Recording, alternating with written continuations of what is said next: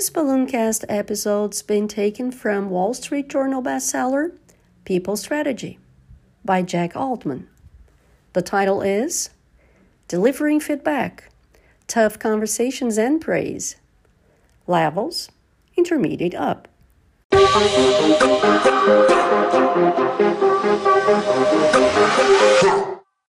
If the regular flow of communication is strong, these reviews should go smoothly.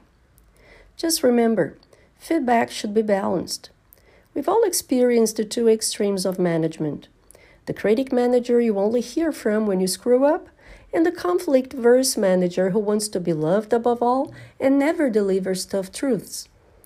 I'm here to say that both of these managers are not helping your business because they're not helping your people.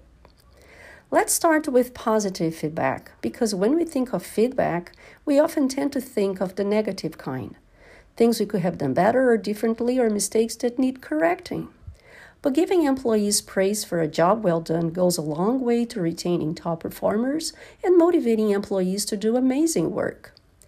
Just to list a few stats around recognition.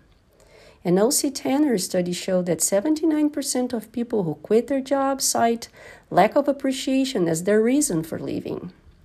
A Zenger-Folkman survey found that 69% of employees said they would work harder if they felt their efforts were better recognized. And a Towers-Watson study showed that organizations that place a heavy emphasis on praising and recognizing employee achievements showed engagement scores increased by nearly 60%.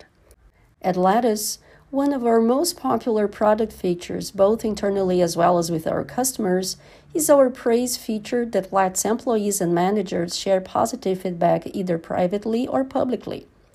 Public praise sent through Lattice sends a shout-out through a company-wide Slack channel or via another public chat platform, even allowing users to tag the feedback with what company values the win represents and allowing other employees to add on with emojis or replies. One thing to keep in mind, not everyone enjoys public recognition. Managers should make it part of their onboarding practice of getting to know employees to find out whether they prefer praise publicly or privately. The last thing you want to do is to make recognition uncomfortable.